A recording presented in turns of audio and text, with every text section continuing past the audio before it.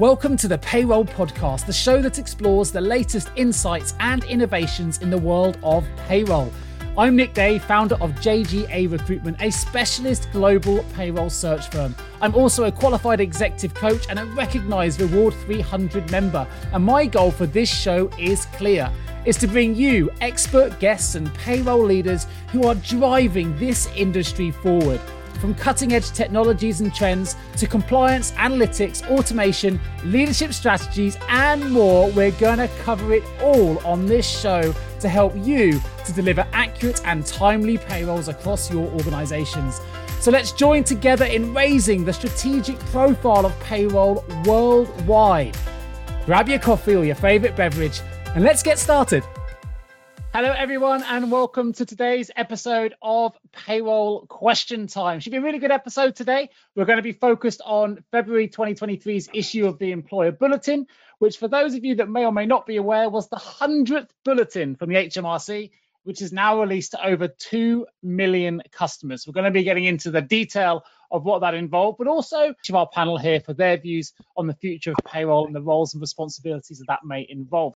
Now, for those of you that don't know me, my name is Nick Day. I'm CEO of JGA Recruitment Group. We're a specialist payroll recruitment agency. I'm a Reward 300 member. I'm the host of this wonderful show and also the host of the Payroll podcast, where indeed we will be releasing this audio on that platform as well. That's enough about me, though. Let me introduce you to our expert panel, going from left to right. I'm going to start with our very good Simon Parsons. Yeah, good afternoon, everyone. Simon Parsons, UK Director of Compliance Strategies here at SD Works. I have the Master of Science in Payroll Management. I'm a Fellow of the Chartered Institute of Payroll Professionals and a member of Reward 300.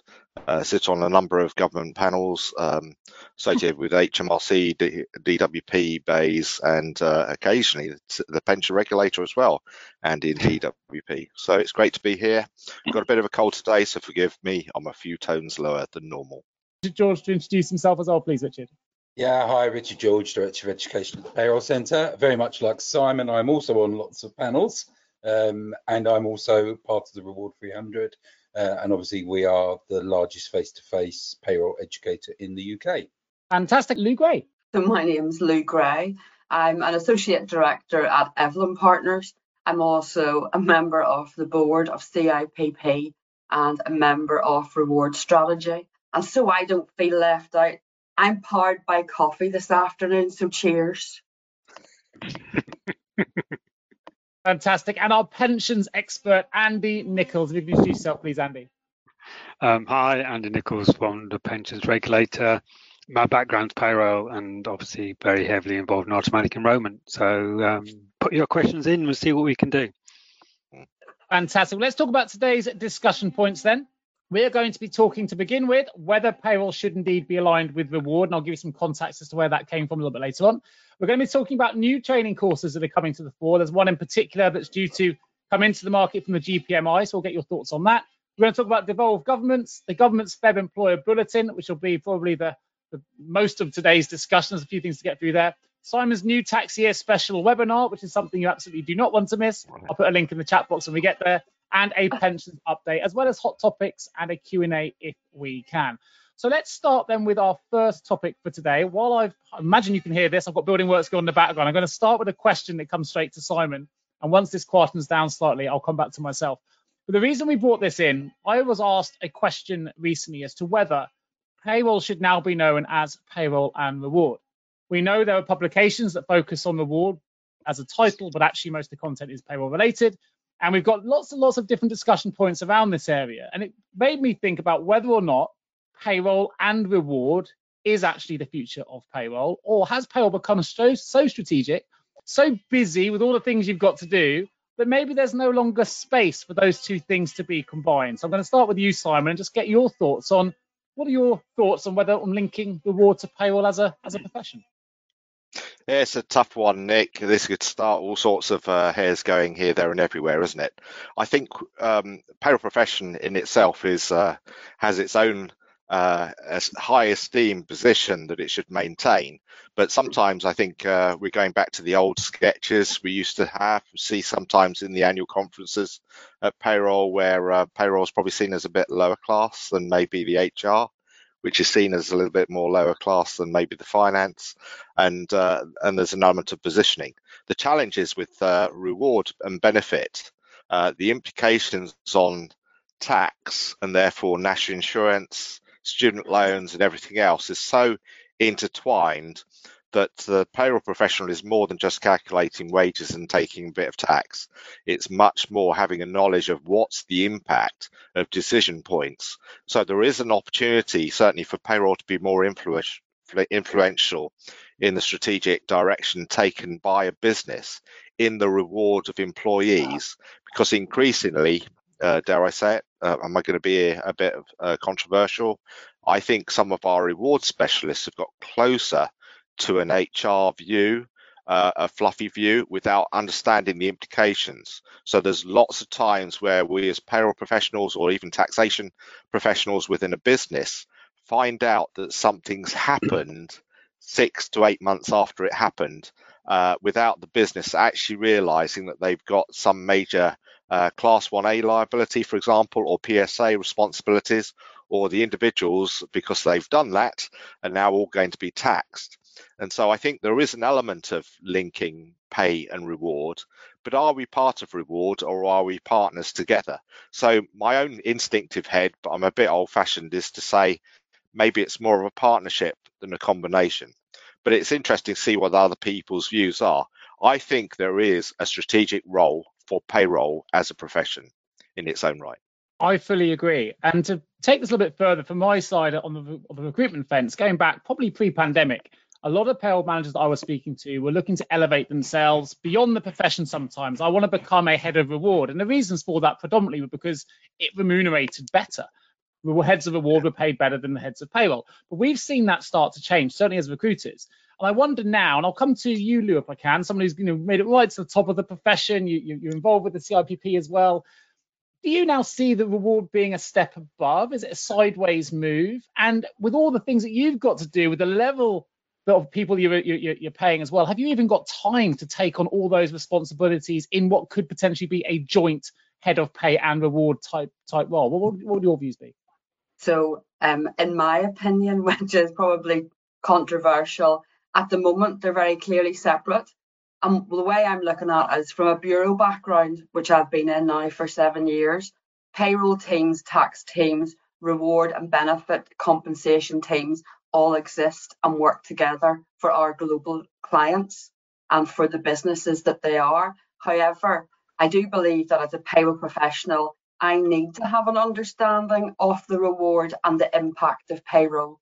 You know, if I go back to when I started in payroll at the very beginning, it was me that was making the decisions as a payroll person on PMI, cycle to work, childcare vouchers, gym membership, car loans, season tickets.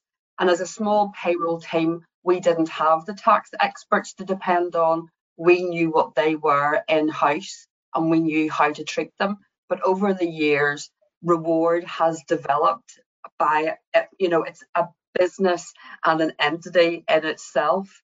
And that's where, now looking to the future, to me, if you want to be involved in payroll, we need to go back to the old way, which I'm sure people are thinking, oh no, definitely not. But to me, as a payroll professional, I need to know how they're treated. I don't necessarily want to turn to a tax colleague and ask them for help and advice. I want to know, and I want my team to know. And as a payroll professional, I feel that we should know. So yes, what Simon said, I agree with it. It is a partnership, but in no way do I see myself, now maybe that could be wrong, do I see myself as a payroll professional below HR and below reward? But that's my opinion. I definitely, as far as I'm concerned, you all know, I believe that I'm just as good, if not better, than tax and audit specialists. And that's where I want our profession to be. But I do believe that as a payroll professional, we have to know how to treat things for tax. And that's not about relying on somebody else. It's about making that part of the profession. Yeah, cracking response. And I'll come to you, Richard, then. So something that we've seen again, as recruiters, we've talked about on this show, we now know that payroll is way more important in relation to the impact it can have on the employee experience, right? So we want to make sure people get paid on time. If they don't and not paid compliantly and accurately, it can have a massive knock-on impact on retention, the ability to attract employees as well. And there's loads of new technologies coming out of the market now, which allows us to pay people more innovatively, whether that's pay on demand and the various other solutions in pay dashboards and so on, which are all kind of a little way removed from reward. Of course, reward is the way that we reward our employees, and that used to be central to that talent and attraction kind of algorithm, if you like. But coming to you, Richard, now that you've seen payroll really raise its profile over the last couple of years, you're traveling all over the country, training the next gen of payroll professionals as well, the things that you do. Do you think we're ready yet for payroll now to stand on its own 2 feet, away from HR as its own body? Or are we still not quite there yet? Does it depend on the size and sector of the business, perhaps, or the nature of the payroll? What's your view? I think Simon used the word that's probably most integral here, which is strategic. Principally is what is the strategic balance required to manage not only paying people, but ensuring that the benefits and reward are applicable for the organization. But, from what I see, I think it's so company centric as to what the model needs to be and how big a part of the company the benefits actually make.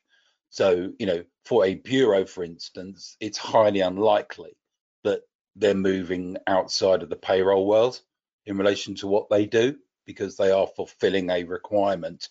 But if you look at, say, a university or, I guess, a large private sector benefit-driven organization, I think it has to be so integral that it becomes part of the payroll role. I think the whole aspect of strategy means, at the very least, payroll is a key element of any benefit project. You look at what's the one that is exponentially growing currently, it's EV cars.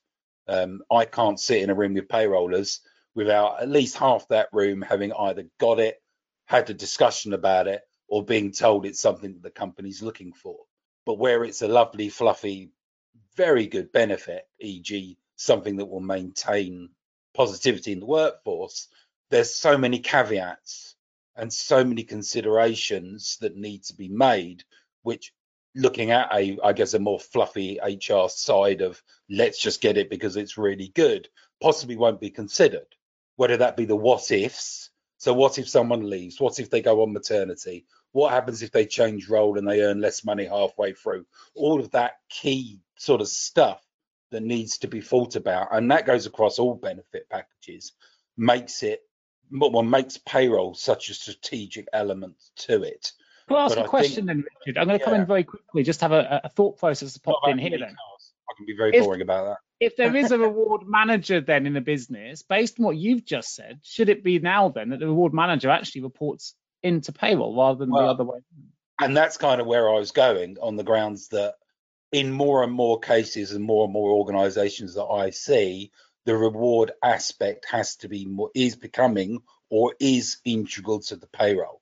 If you look at somebody like Ian at Lincoln, principally, I'm sorry, Ian, if you're listening, and I'm using you as an example, he has become, probably because of the way that the university works, probably as much reward now as he is payroll, because the process is totally linked, and there's probably more rewards than there is pay in quite a lot of organizations.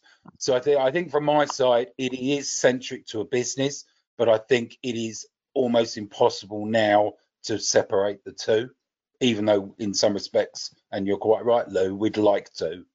So I'm going to ask this last question before we move on to the next section of today's show, which actually does link to the courses and qualifications. I think it's quite closely linked to the reward conversation anyway. So this conversation initially came to life when I was asked a question by a provider to say, Nick, would you help support us with the idea that we're going to change the payroll apprenticeship program title from payroll apprentice to payroll and reward apprentice? At which point I said, I can't write that, because I no longer think that's the case. That's my personal view, of course, but I was unable to give that support because I didn't feel like we should be combining them at an apprentice level anymore. But to come to, that's a personal view, to come to the three of you in turn, if we were trying to encourage new people into the profession, and indeed, maybe that's the apprentice level or level one, maybe I'll come to you, Lou, as obviously got those close links with the CRPP as well. Would you be encouraging as a payroll and reward route into market, or do you think we've still got enough robustness in the world of payroll, enough to offer as a career pathway? I certainly think that there is, to keep it as payroll and to follow that pathway as is. What's your view, Lou? I mean, I believe that payroll is strong enough and has a good enough position that it should stand as a career choice, and that there can be a very clear pathway. We have the qualifications, we have the businesses that are growing and developing, and the payroll that comes along with it. And I genuinely, at the end of the day, a few years ago, I was going into schools and talking to young people and encouraging them to take payroll as a career, because it is there, and there are great options out, as the business develops. But what I would say, where I maybe don't agree, is that I don't think we've fully utilised the pandemic and raised our profile enough and raised our profession enough. I personally feel that we've slipped back a wee bit because we're doing what we've always done. It hasn't changed. Yes, okay, there's jobs out there.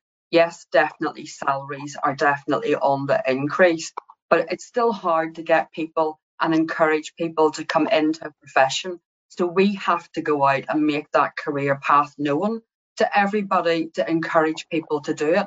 And we have to stop being the payroll professional that just sits in the back of the office, sits quietly and puts out, hits that red button that everybody keeps talking about to make payments to people. We have to put ourselves and our voice forward. And I do feel strongly enough that we don't have enough people pushing that agenda and making it clear and giving us the rights to be the strategic leader, which we actually are, because we all know we have so much data at our fingertips that we can utilise.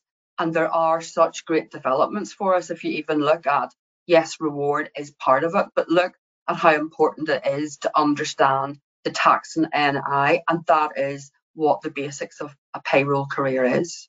Fantastic. I'm going to get a little mic drop for Lou there. Can I just say something as well?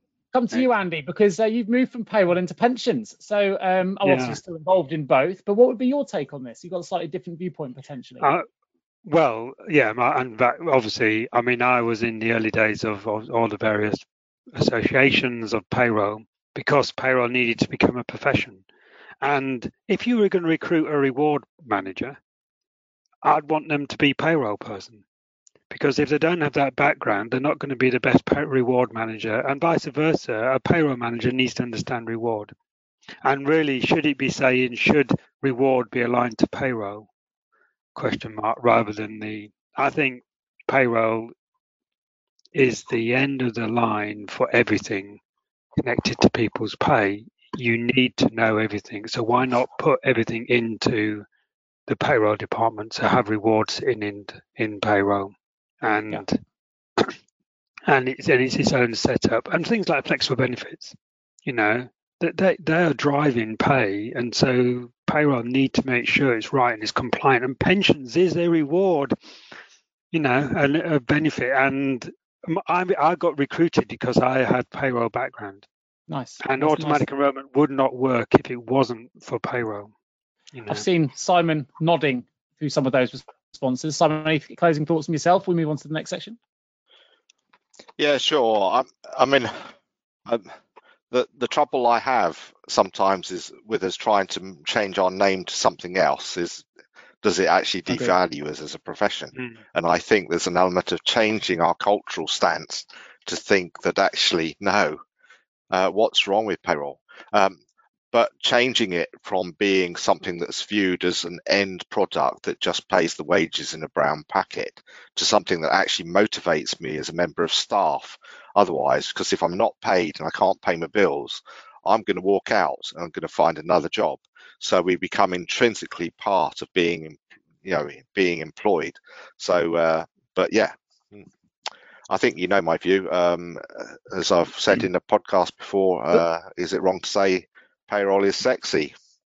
It's never wrong to say payroll's sexy. That's a great time to move on to the next slide. I'm going to come to Richard with it because I think it relates to where we are here. Now, the reason we've brought this next slide into play is in relation to, actually, there's a poll. I'm going to come to that poll in just a moment, actually, David. I might come back to that in just a second. So I want to bring this into Richard, was because the GPMI, which is the Global Payroll Management Institute, obviously there are lots of training providers out there as well, but this one in particular are about to launch the first course, as I understand it, globally, which is 100% focused on payroll analytics. Now, this is really interesting because Lou's just talked about the value of payroll data. We've talked a lot already about raising the strategic profile of payroll. And actually, we need to do a little bit more to keep that in people's consciousness and to make sure that we highlight how strategic the role is. Richard who obviously works for the training provider, person who's used to delivering courses all the time. Is this how we get to raise the profile of payroll for the masses, if we start to really show its interconnectivity with analytics? And is this the kind of courses that we need payroll professionals to start looking at now? Are we evolving into the world of analytics as our future? Yeah. So I'm going to take you back about a year and a half, Nick, if I may, to you sitting in a room with me, looking out over Tower Bridge, where you talked about payroll being a profit maker. Do you remember that conversation we had? I do. I think absolutely. Well, and how does that happen without having, I guess, a footprint and a position in an organization where the output that you're giving isn't just, this is the cost of the payroll every month? Now, historically, payroll's been very good at that. Historically, payroll's been actually quite good at forecasting change. So, the NI is going up because of the health and social care levy. This is what it's now going to cost us. But actually digging and delving into the analytics of cost, resource, and all the other areas, I think is such an important, I guess, step up and step change with an organisation that I think it's a absolutely crucial element at the more senior levels. It's not to say it doesn't already happen in the UK. I can obviously speak on behalf of CIPP that has a fairly chunky element within the foundation, if I'm not mistaken, Lou. And we do too, in a number of our courses, talk about how a payroll manager should be manipulating budgets, etc., reporting out, crisis management, all of that good stuff. But actually having a sole course specifically around this area is really high value. Would it be high enough value currently that it would get booked? I think we're on a bit of a line on that one, probably there or thereabouts. But I think the more that we escalate the principle that payroll is more than, as Simon said, getting the pay to people at the end of the month. And as we are more integrated into areas like reward, sort of seaming it all together, that analytical output of the effects of the whole, I guess, reward, pay and benefits scenario becomes more and more critical to a business. Great response. Well, I think that's a perfect way actually to lead into that poll, because you gave a response which didn't surprise me, but I'm fully in agreement with Richard. So you've articulated that really well. So our poll here does actually relate to the world of reward and payroll. The question is this, for those listening to audio only: should payroll be aligned with reward? So yes, they belong together. No, keep them separate, or not sure other. Hopefully some of the responses you've heard from our expert panel today may well have influenced your decision here. But while we wait for those results to come in, just to give you a little bit of context to that conversation that me and Richard had overlooking the Thames in London about a year ago or a year and a half ago, what we were talking about there in relation to trends and data and analytics was I was speaking to Richard about how, and Richard just mentioned this already, just to bring it back in, payroll is not just about paying money out. And most other functions may look at payroll and think it's very, very expensive. It's in fact arguably the most expensive function of operation, because wages obviously account for huge outgoings. However, if you think about it as a profit-making center, small changes, small identifications in trends and analysis identified by payroll can actually make significant savings for a business. Now, whether that's looking at pay gap trends, maybe it's looking at regional pay changes, looking at absence reports, sickness reports, all those little things. If by identifying just one of those trends through the data that payroll have access to, could potentially lead to significant cost savings. And I think if the mindset comes into payroll of going, look, we need to be more analytical, we need to use this data to really add to our bottom line of our business, I think that's where we can really collectively as an industry raise the profile. And I think that's really exciting reason to be involved in payroll, because you can really influence how an organization is run with the data you've got at your fingertips. So just to bring that back into context, it ties into with what Richard was just saying. So let's have a look at some of these results. Hopefully it shouldn't take too long for these to come in. It's a pretty straightforward question. When they do, I'm going to come to you, Simon, on this one, if we can. So let's start on the results. For those listening to audio only, we've got 55% believe they belong together, 32% says keep them separate, and the rest of the results, which is 13%, say not sure other. What are your thoughts on those results, Simon? Yeah, it's interesting. Increasing popularity to bring them closer together. I think lots of experience difficulty because they are sometimes perceived so far apart. But interesting comments you just made there of saying payroll seen as an expense. And I think there's an element of people in a business are a part of the investment and the assets of the business. So actually, is this an expense or is it an investment? And it's seeing where the returns are, which is where it goes with your analytics type discussion, is because the analytics provide better and more accurate information to understand what the costs are to gain profit and margin and grow and see where investment and strategy should be for motivation and for profit. So yeah, interesting results. Yes, they belong together. It certainly seems to be increasing popularity. There is still a fair chunk of keep them separate. I can understand that to a certain extent as well, because I think it's more a relationship, is a instinctive type of area of thinking we want better relationships with it, but does that mean we actually align them totally? It depends where that alignment comes. The not sure as others, that seems about normal. I think an interesting question may have been, so I'll come to one second, may have been whether if we change this question around, should payroll report into reward or should reward report into payroll? I think we'll see slightly different statistics.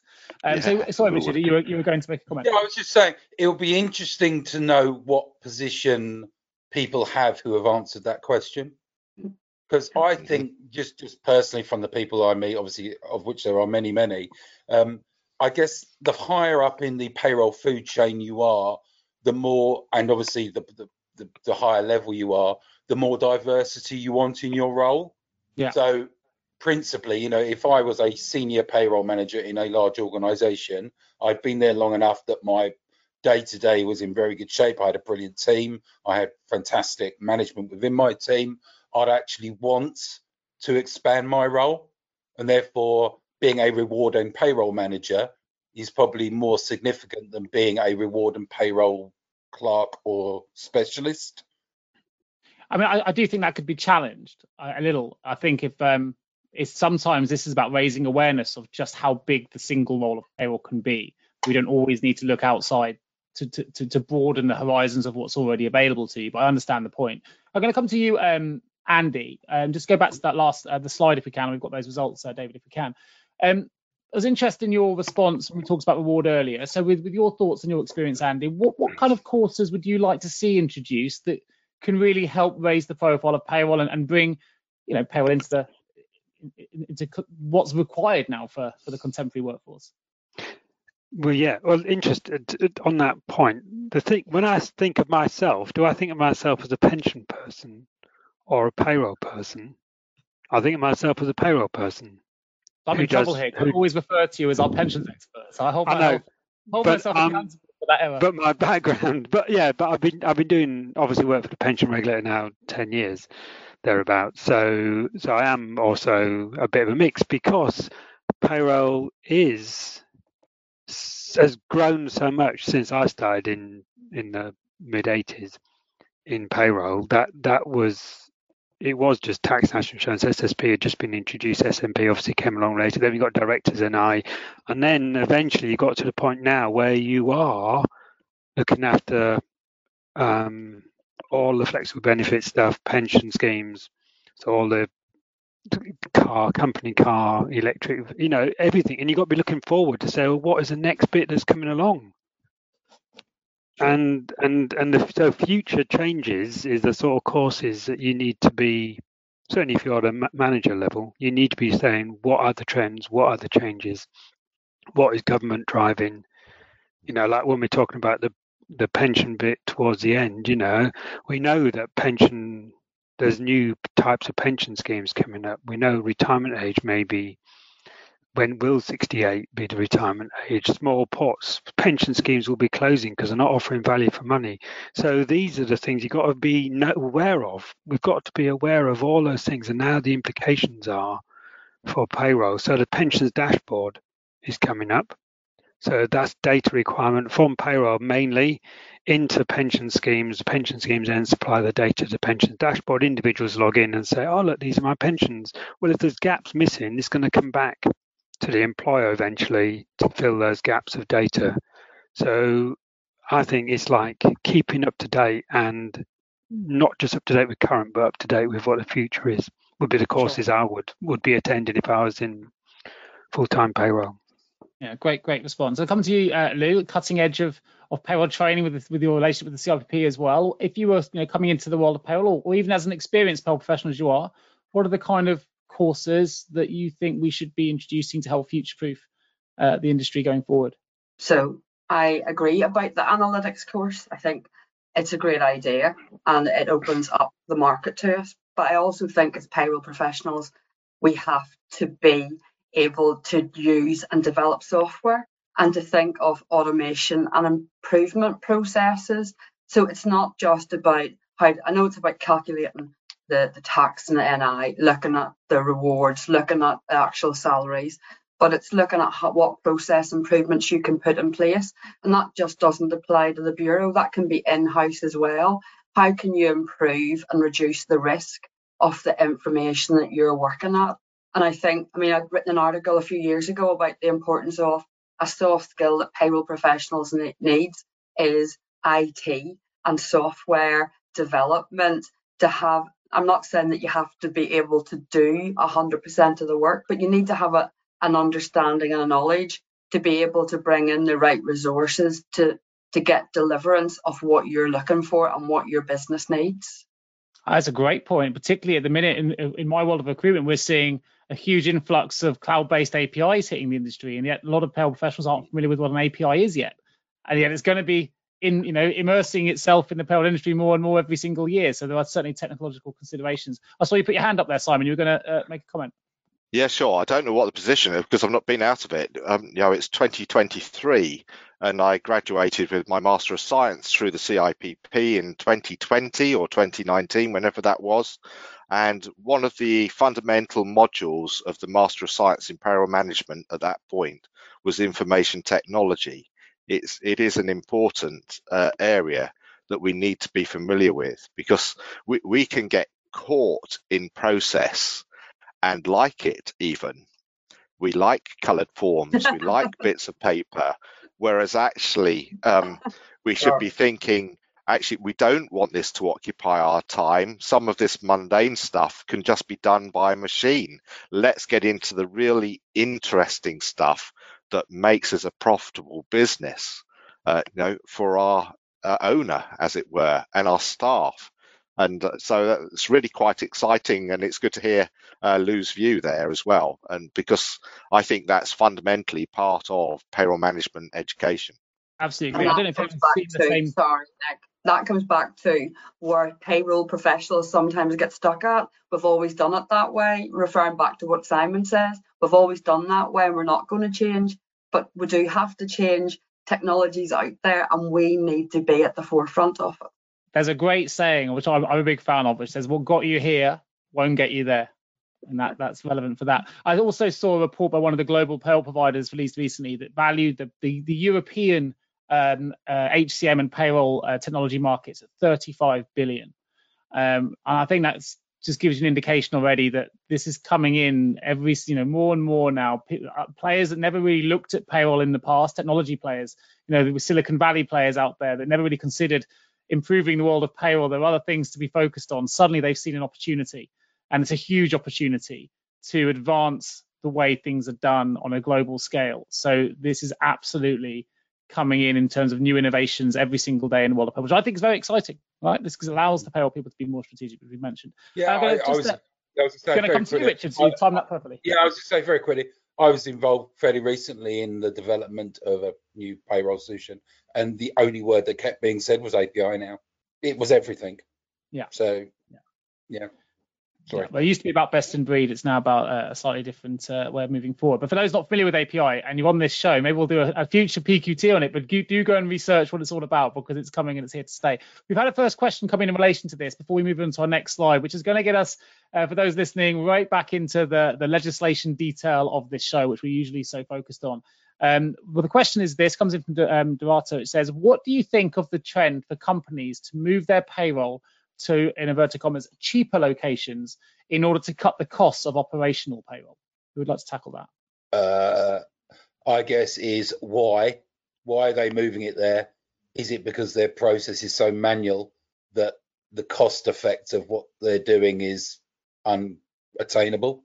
So is that, I guess, the right way to go, or is the right way to go to embrace and invest in technology to actually remove the requirement and actually give you the focus, as Simon and Lou both stated, on doing the sexy bits? It's a very difficult area, Nick, and I think it depends on the drivers, because sometimes we think that the best way of increasing profitability in business is to cut back on the investment. Now, that's probably a failure to understand the return on the investment. So if you're not investing, you're going to fail to get the return, but sometimes it's viewed only as a cost. So it's something that I'm sure all payroll suppliers, probably even Lou in her bureau type operation as well, sees that the driver sometimes to going for new technology, this, that, and the other, there's sort of that in the background, but when they come to it, they want to pay you half as much as they used to. So you've gone from something whereas 20 years ago, we would offer payroll services on premise sometimes or near premise. So we were close to them, that then you have people come along and say, we expect you to drop the price by 50%. Well, if you're doing that, you're then going to have to locate where you don't have to pay people as much and you only pay them 50%. So is that India? Is that overseas? Is that elsewhere? So that becomes a reality of the commercial position. Now, does that really work? I think that's a judgment. So it's a very difficult area to go to. But often you'll find that then you're into an arena where you're actually promoted on that basis. But some elements of offshoring is great. They work well, but you've got to be careful with local knowledge loss and understanding of cultural differences, because there are cultural differences. Now, it's one of those things that I've spoken at GPA and others. Is there really a single global HR payroll solution? I'd actually stick my head out and say it doesn't exist, because there are local requirements. In other words, there are national differences and national requirements which make the global impossible. So can you have a global solution that integrates them all? Potentially, but there's always going to be shortfalls and differences. And remembering again to when I did the MSc course, one of the modules was on, do strategic management, and it was looking at the French beer industry. You can say that's an oddity, but the reality was that a cheap beer in France was a premium beer in the UK and sold and marketed that way, and it worked. But the perception is, well, what's the difference? Well, probably about £2.50. I think interesting on the perception piece for me, and obviously my view is limited to the recruitment side of things. I'm not sure it's a trend at the moment. I think there are, of course, companies that do outsource to cheaper locations due to costs. I'm not seeing it as a sweeping trend within the payroll industry right now. In fact, if anything, I'm seeing the trend being an investment in global tech, and some of those tech suppliers may be based in different locations. But I'm personally, in the clients that we work with, I'm not seeing an overall trend of people looking to offshore to these sort of cheaper remote locations. There's certainly some that do, but I don't see it as a sweeping change at the moment. It's something that's always been there. And for as many that go out to cheaper locations, as many bring it back in-house. Certainly it's not something I'm seeing on a more generalist side of things at the moment. Well, the price is rising from some of those locations as well. So the differentials are shrinking. And then so let's jump into... Go on. No, I was being there. You spend a lot of money sending me out there to train them anyway, so you lose all the value. There you go, yeah. It's not good for the carbon footprint sending you out there, Richard. You want to keep your No, it's not, but I've had We do it for half the price, Richard. This is it. Right, so there's a subject we didn't quite get to on last month's PQT, which is about devolved governments, and we promised we would bring it back. We wouldn't avoid it. We would come back to it this session. So back into the details today. We are having some questions come in as well, so please do keep putting those in the questions box. If I haven't asked your question yet, do not worry, I will ask it, but two of these actually relate to pensions questions, Andy, you'll be pleased to hear. So I will ask both of those questions when we get to our pensions section of the show. So be patient with us, we'll get to those. So devolved governments. Simon, what's the latest? Okay, well, when we probably set this on the schedule, maybe there was going to be more or maybe different, but things have fairly settled. So the Welsh and the Scottish Parliaments announced their changes for April 23. The most significant was for, of course, Scotland, who have actually raised the higher and additional rates by 1%. And of course, the general Westminster change impacted all the devolved governments as well, and they seem to have all adopted, which is the dropping of the additional rate from 150,000 down to 124,000, etc. So all those sort of values are around and published in the books. The surprise element on the devolved governments was probably Scottish diligence against earnings. So if you've got Scottish earnings arrestments, they were changed last year and they're only ever changed every 3 years. Oh, well, they changed them again for this April. So that was passed only a few weeks back, in early February. But diligence against earnings arrestments, council tax, things like that for Scotland have changed again for April. And of course, we've still got the Northern Ireland conundrums going on, and maybe Lou. I'm not sure you're necessarily Northern Ireland payroll centric, although you're there, but the assembly there has different law. So most of the law on employment rights, etc., evolve around Great British legislation, and Northern Ireland is part of the United Kingdom. So actually has to either mirror or come up with its own law. And there are differences. And I think that's why it's got the impact on bereavement amendments for early birth, because actually Northern Ireland has sort of caught up with the rest of Great Britain, but gone further. So they're actually expanding that to other things that we don't even have in Great Britain yet. That's my start point for you today. Lou, anything to add from Simon's comments? No, I mean, what Simon said is correct. I mean, he is the font of all knowledge, and I'll definitely never say anything differently. But what I will say is on the 9th of February, it was decided that there didn't need to be any agreement in Northern Ireland to have a government until January 2024. So in effect, we have no government at the moment, and any laws that are going to go through will be passed by the UK, but that can take months, if not years, to happen. I mean, the one that's happened this week isn't payroll related, it's Dathly's Law, and it's the Organ and Consent Bill, that because Northern Ireland were behind with it's about opting out for organ donation in the rest of the GB. In Northern Ireland, it was about opting in. So that law has been changed, but only because Westminster took over. But so again, we're in this area of, unless there's public outcry, no changes will take place until our politicians can put aside their differences and just get on with the job on hand. Super. Well, we're going to bring us to our next poll, which is going to be in relation to the government's Feb Employed Bulletin, the 100th bulletin, of course, which is over 2 million of you would have received. But the poll is this because there were some bulletin in response to the P11D form. So the question is, for those listening to audio only, how do you handle the P11D form? Paper form, electronic, via payroll, or NA? So put your responses in there. I'm going to come to you first this time, Richard, on this, if we can. Once we get these results, I'm going to ask for your commentary. While we're waiting for those results to come in there, Andy, I'm going to ask our first pensions question, if that's okay. Okay. Just while we're waiting, it says here, hello, everyone. I have a pensions question for Andy Nichols. Automatic enrolment pension schemes should have no barriers for employees to join. Some of my clients offer AE pensions on a salary sacrifice basis only. Isn't that considered as a barrier, especially for those whose pay would drop below national minimum wage? Thank you. So the barrier for salary sacrifice arrangements would be if you need the individual to sign a salary sacrifice agreement before they can be enrolled. So if it's been built into the employment contract, or maybe during a period, if you're postponing the individual during that postponement period, they sign their agreement for salary sacrifice, and then they get enrolled. So as long as at the point of enrolment, that salary sacrifice is already in place, there's no barrier.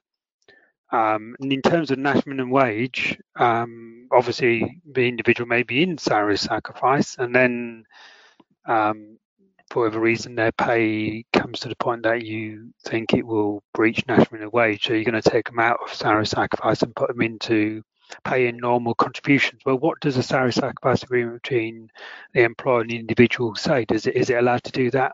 Can the pension scheme agree to you putting people in and out of salary sacrifice and contributions? So conversations probably on employment law regarding the contract for salary sacrifice and with the pension scheme to determine whether or not it's okay for people to be flipping in and out. And also, what does HMRC say about salary sacrifice and people going back and forth? Sure. So, brilliant. I hope that's answered the question for you there. Let's see if we get these results in now. Richard, I'm going to ask for your commentary as they come in. I'm just going to read the results out for audio only. We've got 11% said paper forms in terms of how they handle a P11D, 51% electronic, and 30% via payroll, 8% not applicable. Richard, what are your thoughts on those? Yeah, so, paper is always going to be receding on the grounds that if there is an electronic option, and given the scale that people complete them, that they're going to want to use the electronic format.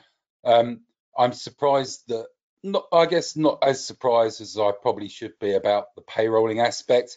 You would think that would be increasing more and more. I guess the bigger question is how much longer do we have the two processes in place? The whole point of RTI, the whole point of a number of changes that we've seen in the last decade have really pushed us towards real-time information to HMRC. And obviously via payroll, that is a significant, area where with the P11D process, it's an annual solution. So I'm not surprised to see the numbers that we see. I guess if you ask me this or polled again in another couple of years, the payrolling will be higher. I think the bigger question is how long do we continue down the path where there is this single annual return, and it now being pretty much the only single annual return that we do.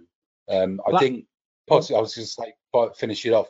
I guess the technicalities of certain areas, such as company cars, especially if you have multiple changes during the year, etc., can create a very difficult process if you're payrolling.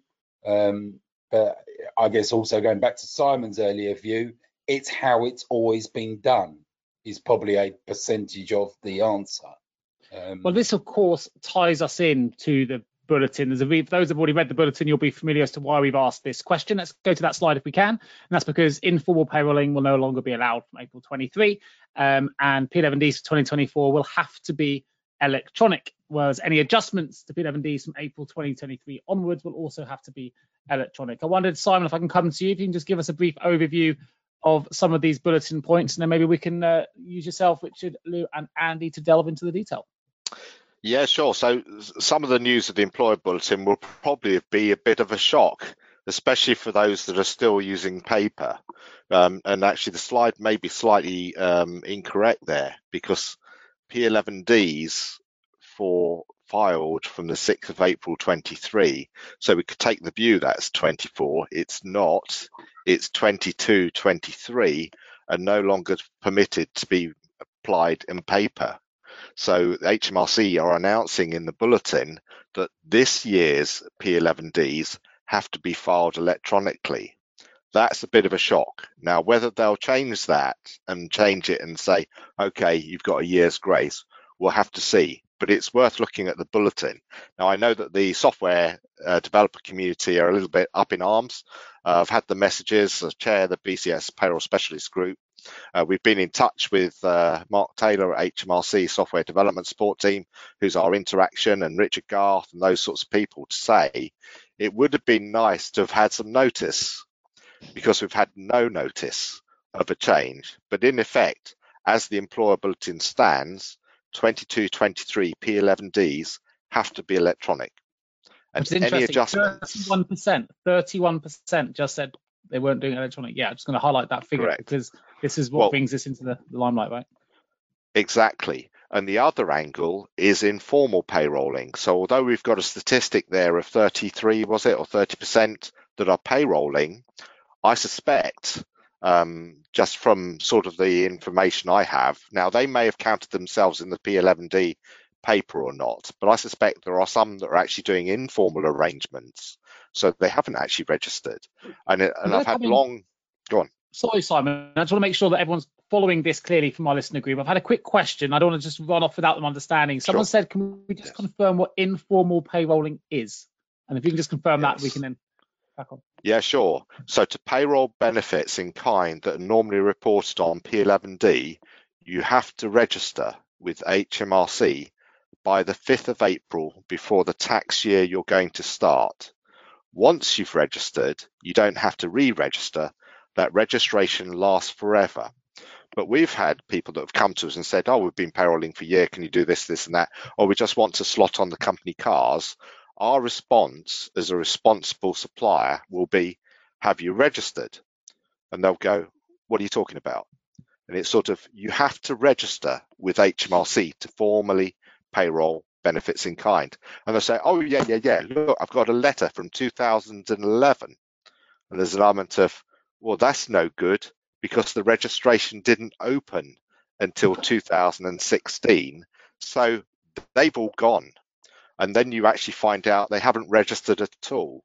Well, HMRC have tolerated informal payrolling for some years, so they've let you do it. But the employer bulletin for February 2023 says 22-23 is the last year. You have to register if you're going to payroll for 23-24 by the 5th of April this year. Otherwise, you're to stop. Okay, and so that's the thing, is this has been announced in February. In effect, has to be done within 6 weeks. You have to change the way you're payrolling. Now, will they change their mind? Is this just a tempter to build the pressure and see what the reaction is? But as it stands from the employer bulletin, you can't paper P11D for any filings due this year, and you can no longer informal. Lists have gone, everything's gone. You payroll properly or you P11D electronically. Richard, anything you'd like to add to that? Yeah, I was going to say, it is, as Simon quite rightly said, it is a bit of a, oh, and by the way, rather than here is a strategic plan. I think the other issue as well, I mean, obviously Simon quite rightly said, you have to register by the 6th of April, but really you need to register well before that, because HMRC need a period of time to review the people who are going to be moving, to alter their tax codes for the new tax year. So, you know, realistically, you're probably too late to get it all absolutely how it should be for the 23-24 year. But similar to Simon, is it just an issue of error of wording that actually they mean P11Ds from 23? It doesn't seem to be by how they've written it, and that may be a bit of an oops, which has happened before allegedly in certain areas. But as it stands, it really is a hurry up and wait. We've had a question, Richard, perhaps I'll stay with you for a moment. You may be able to answer here. It just says, do you have to register every benefit or are these split into categories? No, it's every benefit and the people who you are going to payroll them for on the back of the comment we just mentioned. Yeah, let's clarify that a little, Richard. Yeah, you can payroll some categories and still P11D others. So you can choose the benefit types you're going to payroll. Yeah, sorry, that's what is that what you meant though, isn't it, Richard? Yes, you don't have to say I'm now payrolling everything. You can say I am payrolling private healthcare, because that's quite an easy one, especially as a starter. But they still company cars is difficult. Very much so. But you still have to obviously quantify who it's going to be because of that amendment to the tax coding, possibly on historic P11D items. So. And something I want to mention, actually, Simon, you highlighted this just before the show by email. You were talking about the late notified dropping of the BACS hash. I wonder if you could just bring that into the conversation so people are familiar and aware.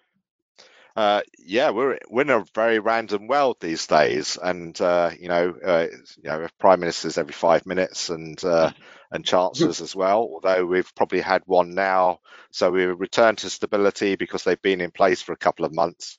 All's well in the world. The BACS hash was introduced in 2012 as a means of verifying payments for universal credits. In fact, there's regulation that requires us as employers and payroll professionals to report a random number to BACS and a BACS hash. And surprise, surprise, about 2 or 3 weeks ago, a little notification said, by the way, we didn't tell you before, but we don't need it from April. Now, they're not saying that if you supply it, that'll be a problem. They're just going to ignore it. But it's strange that this flagship best practice BACS hash has just been canned at short notice. So you'll find that maybe software will be changed. Now, again, a number of questions have been asked. So in relation to P11D and payrolling, a number of questions have been asked of the relevant groups. Richard will be aware of some of those. Have we actually had any response to those yet? No. So we're no clearer on whether they're going to clarify anything. And on the BACS hash, all they've said is field is at 117, no longer needs to be populated.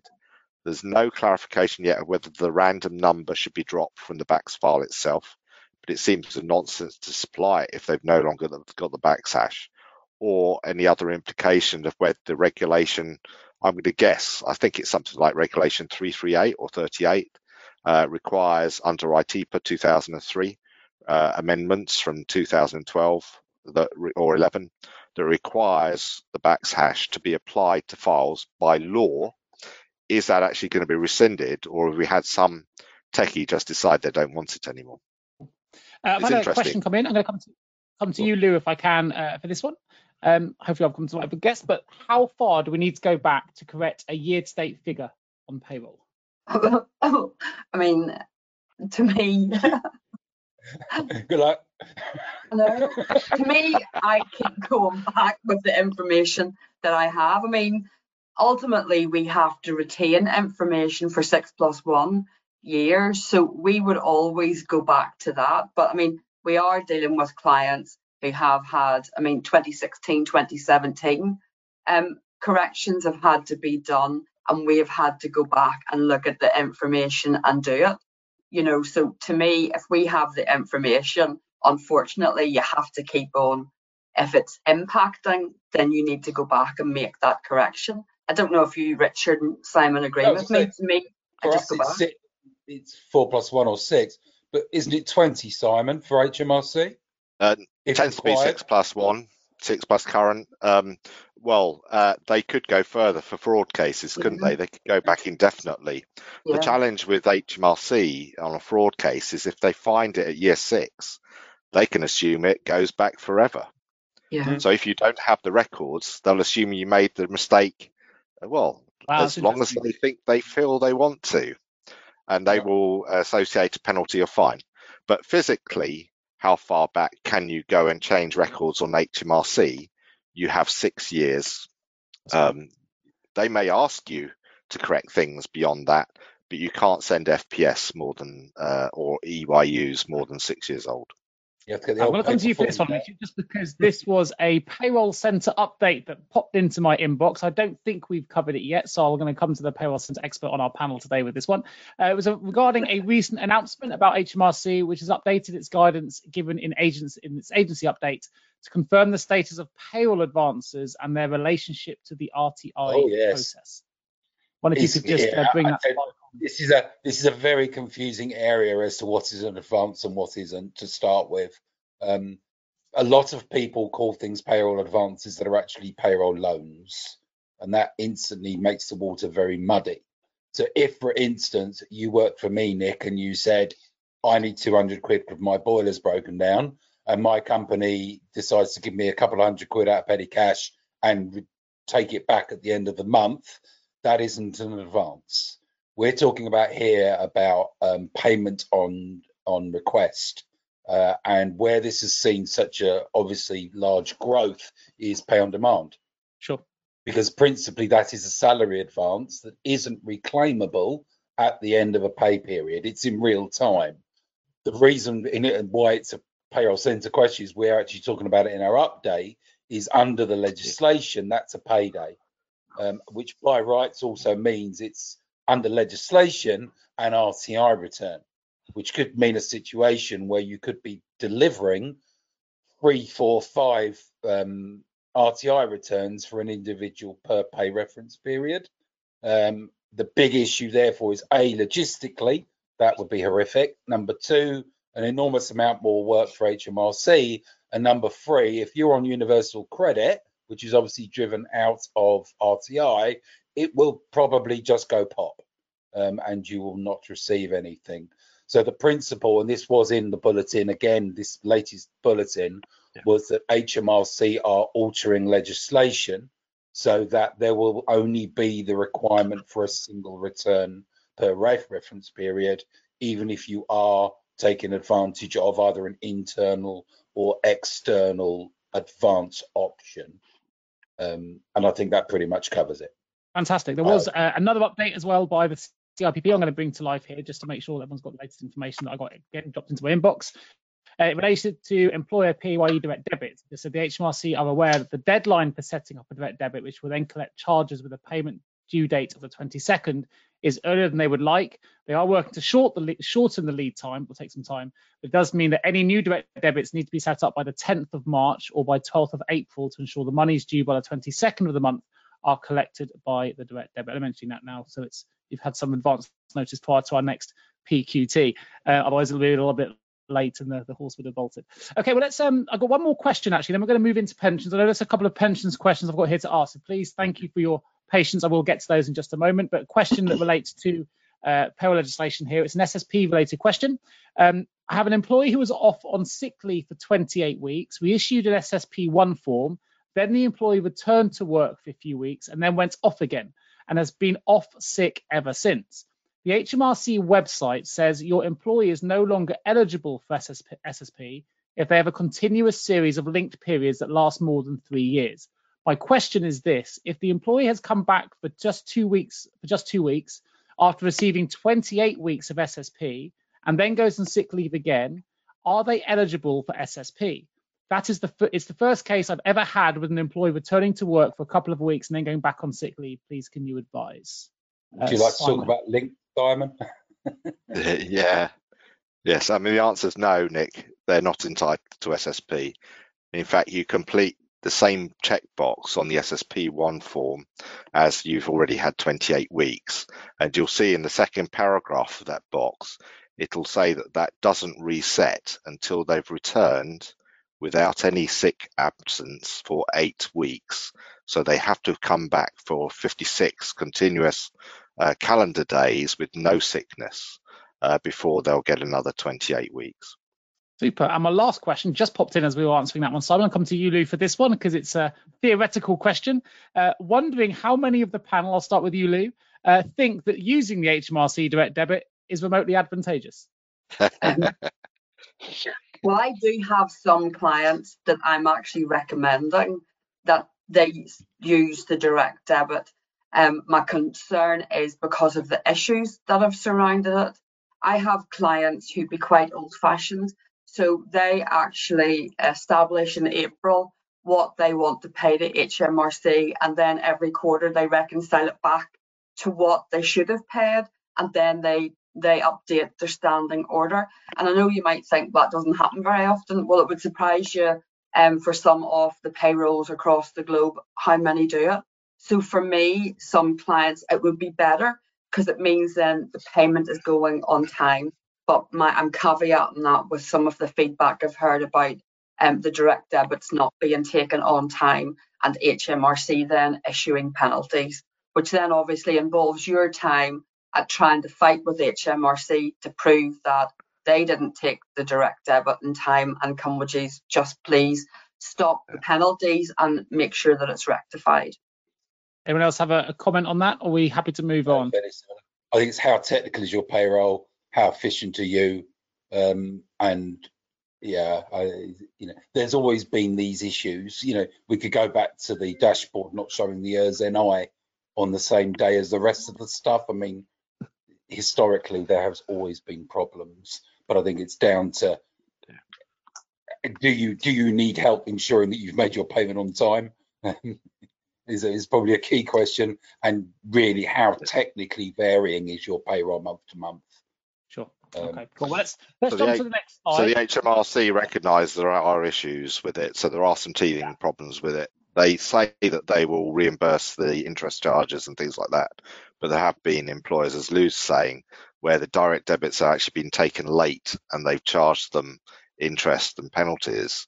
When they contact, sometimes it depends who you talk to, but I think HMRC itself recognises as a problem, they'll rectify it, but that's not always what the other person on the other end of the line says. Sure. And that's your challenge for you. And then it means then that you're back at this scenario where we're instructing clients of one thing, HMRC are saying another. I'm trying to tell them this is a better, more efficient way of working, and then HMRC let me down. So then the client's back to, what do you know, in payroll, it's all your fault. And I think that's the scenario that sometimes we get caught in. Yeah, that makes sense. God, who'd want to be in payroll, right? All of us over here. Great. It's sexy. Without challenge, you wouldn't be so exciting. Well, let's jump in. We've got something really exciting coming up, which is a special edition webinar featuring the very, very wonderful, effervescent character Simon Parsons, who's going to be talking. Sexy character. Sexy payroll. Going to be talking. Very sexy. Absolutely. Yeah. It's at 11 o'clock on Friday, the 3rd of March. For anyone interested in joining that, I've just put a link in the chat box where you can sign through directly. We're going to be tackling income tax bandwidths and rates, national insurance, changes to national minimum wage, statutory parental leave and sick pay, the threshold for student loan repayments, and much, much more. And we do like to do a bit of promotion here. For those who've been following these shows, you will know just how knowledgeable Simon is in all these matters. That is one you do not want to miss if you want to find out more about any of those areas. So fantastic show there. Have a look in the chat box. You'll see the link. You can sign up right now if you wish to. Right, so we've got a lot of pensions questions which have been coming in, Andy. Of course, the Minister for Pensions, Laura Trott, has also announced a shake-up of private pensions to create a fair, more predictable and better run pensions as well. So we can get into some of that. But before we jump into the questions, I wondered if you could give us the latest updates. Well, really, yes. I mean, we're still waiting to find out what's going on with the retirement age. When will 68 be the retirement age, or will it even be that? So that should be reported. In my mind, it's May, but if anyone else on the panel knows, every 5 years they review the state retirement ages. So, and 2017 was the last one. 2022 was immediately last one, and then that's result now. So there'll be another one in another 5 years. So keep watching that space. That will have an impact. The pension dashboard, that's coming up. That's been delayed. It was going to be from April onwards. That the large master trust, for instance, would be starting to put their information on a dashboard. So you should keep aware of it on a personal front, but also from a payroll perspective, because don't forget, payroll is the source system for the data, which eventually goes into the pension system, which then the pension administration system is what feeds the dashboard. We may have employees querying things when that happens. Yeah, you're right. Laura Trott is looking at the equality side of things. So mainly to do with DB schemes, guarantee the sort of pension you're going to get, but DC schemes, defined contribution schemes, what you pay in, what the employer pays in, then that pot of money can be utilised to either buy an annuity, a pension, guaranteed amount per year, or you take drawdowns and things like that. But of course, how well that money is invested determine how much of a pot you get. So the regulator, etc., FCA even want to make sure that pension providers are offering value for money. And to the point that the regulator, if a scheme is not offering value for money, we will close it. and then the members will transfer to another scheme that is offering value for money.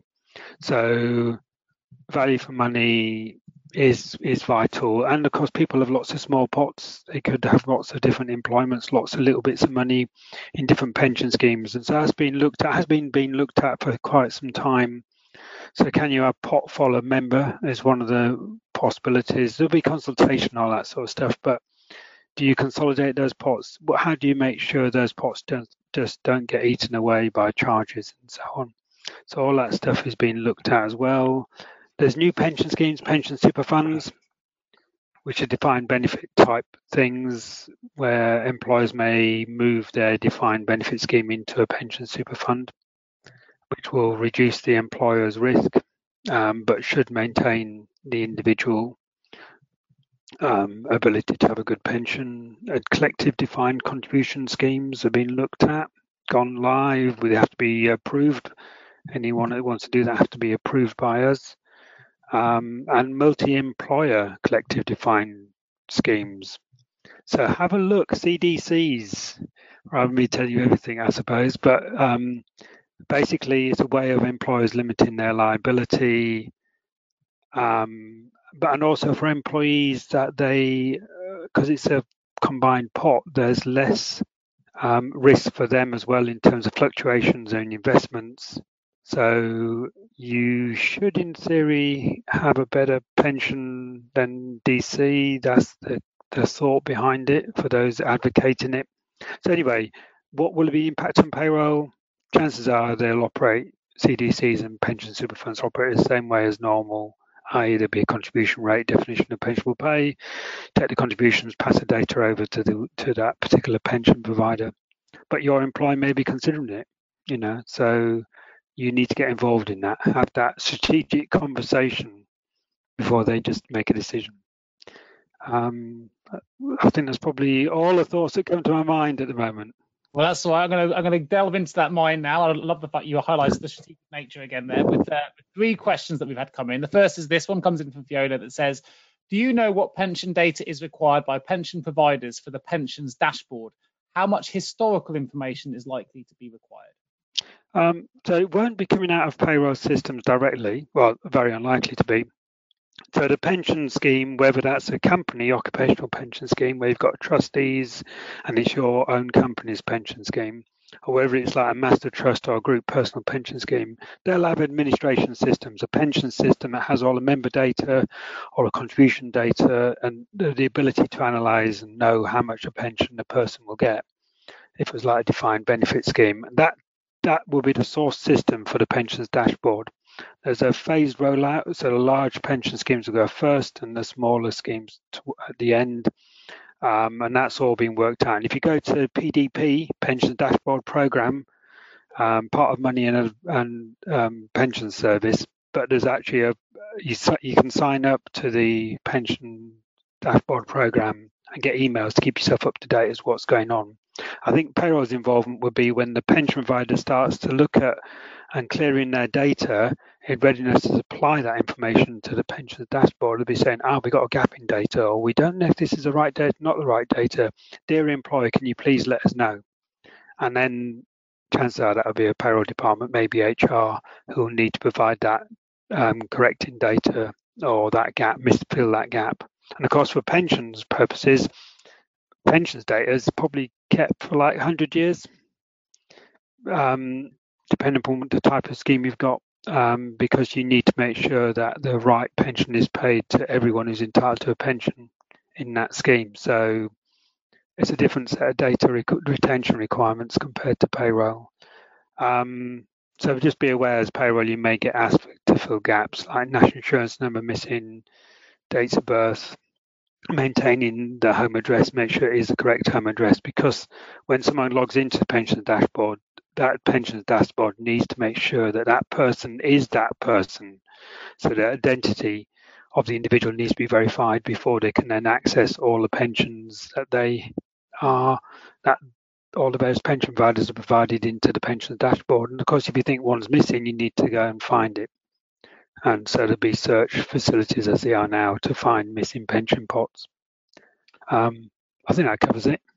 Great, that's good. We've got a couple more to get through yet. Andy, I'll keep you on your sorry, I'll try and That's all right. I've just had someone ask as well, just to remind them, perhaps they missed the start of the show, saying, will we get a recording of this? Just to remind everybody, we are recording the session. We will send you the slides and recording after the session is over.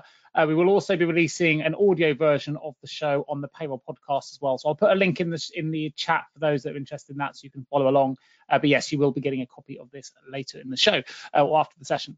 Another question then for you, Andy. If an employee opts into a pension scheme, would you pay this over with normal contributions that month or delay for a month in case they opt out due to the disinvestment costs?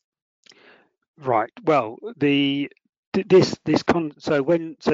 to, if they've been enrolled into the scheme because they've opted in or in, you take contributions, and then it's down to you as an employer and the pension scheme to determine whether or not that money needs to be paid over. It will need to be paid over if they don't opt out, and there'll be an agreement as to when that will be. But logically, once the opt-out window is closed, then you'd expect the money to be paid over to the pension provider. So either the pension provider will be saying to you, we don't want the money. You hold on to the money. Once the opt-out window is closed, then you can pay it over. Or maybe yourself are saying, saying to the pension provider, do you mind if we hold on to the money until the person's opt-out windows has closed? So you agree between the two parties, and then obviously for payroll that does enhance the administration, because you're tracking people that you've taken contributions, you're not paying it over, but you have passed their member data over, and then you will have to remember to include that data when you come to make the payment. So there's a lot of it's more complicated because you're withholding payments, but it is allowed, and it is something like, so if you enrolled someone on the 1st of January, then you need to you can't withhold it any longer than paying it over by the 22nd of April. Yeah. Okay. So that gives you a time frame. So it's like 3 months type thing as a maximum you can withhold it for. So an interesting question for you here. Do we need to auto-enroll Ukrainian refugees who are working now in the UK but plan to go back to the Ukraine in the near future? Their status, whether the refugees or not, although obviously a very difficult time for them, is not the issue from automatic enrolment. The automatic enrolment is fairly straightforward. If they're a worker for UK purposes, an employee, etc., then they need to be assessed and automatically enrolled, and they've got the right to opt out, or they can cease membership at a later date. You can use postponement for up to 3 months. So if someone's come in here and their intention is to return within 2 months, then you could use postponement for up to 3 months. But obviously, if they're still here at the end of those 3 months and they still meet the criteria to be automatically enrolled, they've got to be put in the scheme. They can choose to opt out, or, as I say, later on choose to cease membership. And of course, maybe they won't leave. Maybe they'll stay and make their home here in the UK, in which case they're now building up a pension for retirement. Sure, great answer. And last question, if you've got more, do put them in the chat box or the question box. It says PAYE authorization code is set to expire on the 10th of March and the client has still not received to send across. We're due to process their pension payroll next month.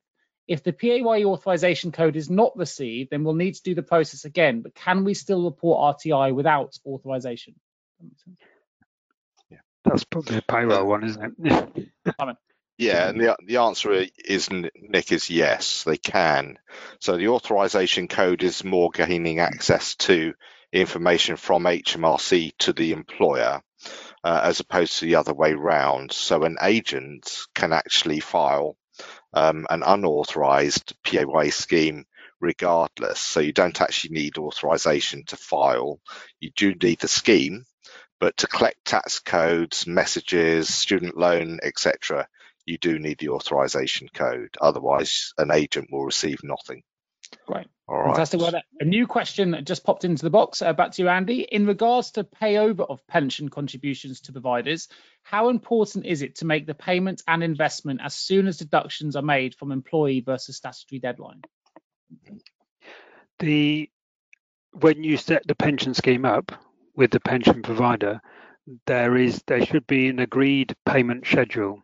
So there should be an agreement as to when that money will be paid over. So it's important to meet that payment deadline. You've legislatively, it can't be any later than the 19th if you don't pay electronically, and the 22nd if you pay electronically of the month following the month in which the deduction is taken, a bit like PAYE. So if you take the deduction on the 28th of February, you've got until the 22nd of March to pay it over, for instance. So there's that aspect. So follow the pension scheme agreement as to when the money should be paid over. If you don't pay over the contribution, or you don't pay over the right amount of contribution, and within 90 days of the due time, then the pension provider will have chased you in the meantime. But if they haven't got that money, or don't think they've got the right amount of money, they will whistleblow. They have to whistleblow the TPR. We will then chase the employer, and you can end up with an unpaid contributions notice, penalties and everything else way on top of what you just haven't paid over. So bear that in mind as well. If you have any clients, for instance, if you're a payroll bureau, you've got clients who are being a bit naughty like that, tell them, we'll find them. Well, funnily enough, someone's just put in the box here then, why don't the regulators do more to promote companies having to auto-enroll? Is it the employer's responsibility to keep telling employees about auto-enrollment, or the employer, or, yeah, that's the question. The legislation requires employers to put people into pension schemes if they meet the criteria.